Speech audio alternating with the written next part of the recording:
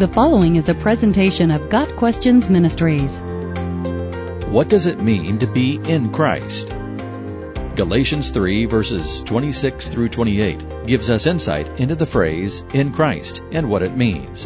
In Christ Jesus you are all children of God through faith. For all of you who were baptized into Christ have clothed yourselves with Christ. There is neither Jew nor Gentile, neither slave nor free, nor is there male and female, for you are all one in Christ Jesus. Paul is speaking to the Christians in Galatia, reminding them of their new identity since they placed their faith in Jesus Christ. To be baptized into Christ means that they were identified with Christ, having left their old sinful lives and fully embracing the new life in Christ.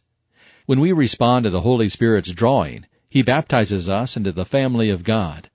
1 Corinthians 12 verse 13 says, For we were all baptized by one Spirit, so as to form one body, whether Jews or Gentiles, slave or free, and we were all given the one Spirit to drink. Several places in Scripture refer to the believers being in Christ. Colossians 3 verse 3 says, For you have died, and your life is hidden with Christ in God. God is perfect justice. He cannot simply overlook or excuse our sin.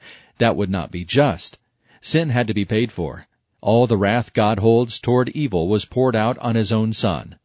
When Jesus took our place on the cross, He suffered the punishment our sin deserves. His last words before He died were, It is finished. John 19 verse 30. What was finished? Not merely His earthly life. As He proved 3 days later, that was not finished.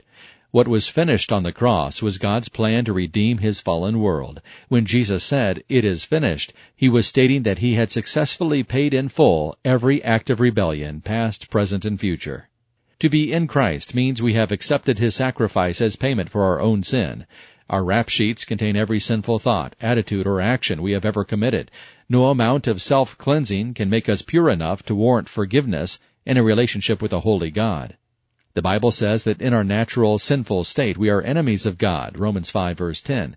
When we accept His sacrifice in our behalf, He switches accounts with us. He exchanges our list of sins for His perfect account that is totally pleasing to God. A divine exchange takes place at the foot of the cross, our old sin nature for His perfect one.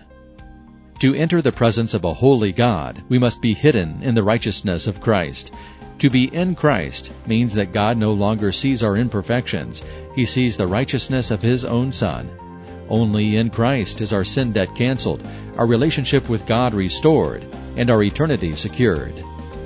Got Questions Ministry seeks to glorify the Lord Jesus Christ by providing biblical answers to today's questions. Online at GotQuestions.org.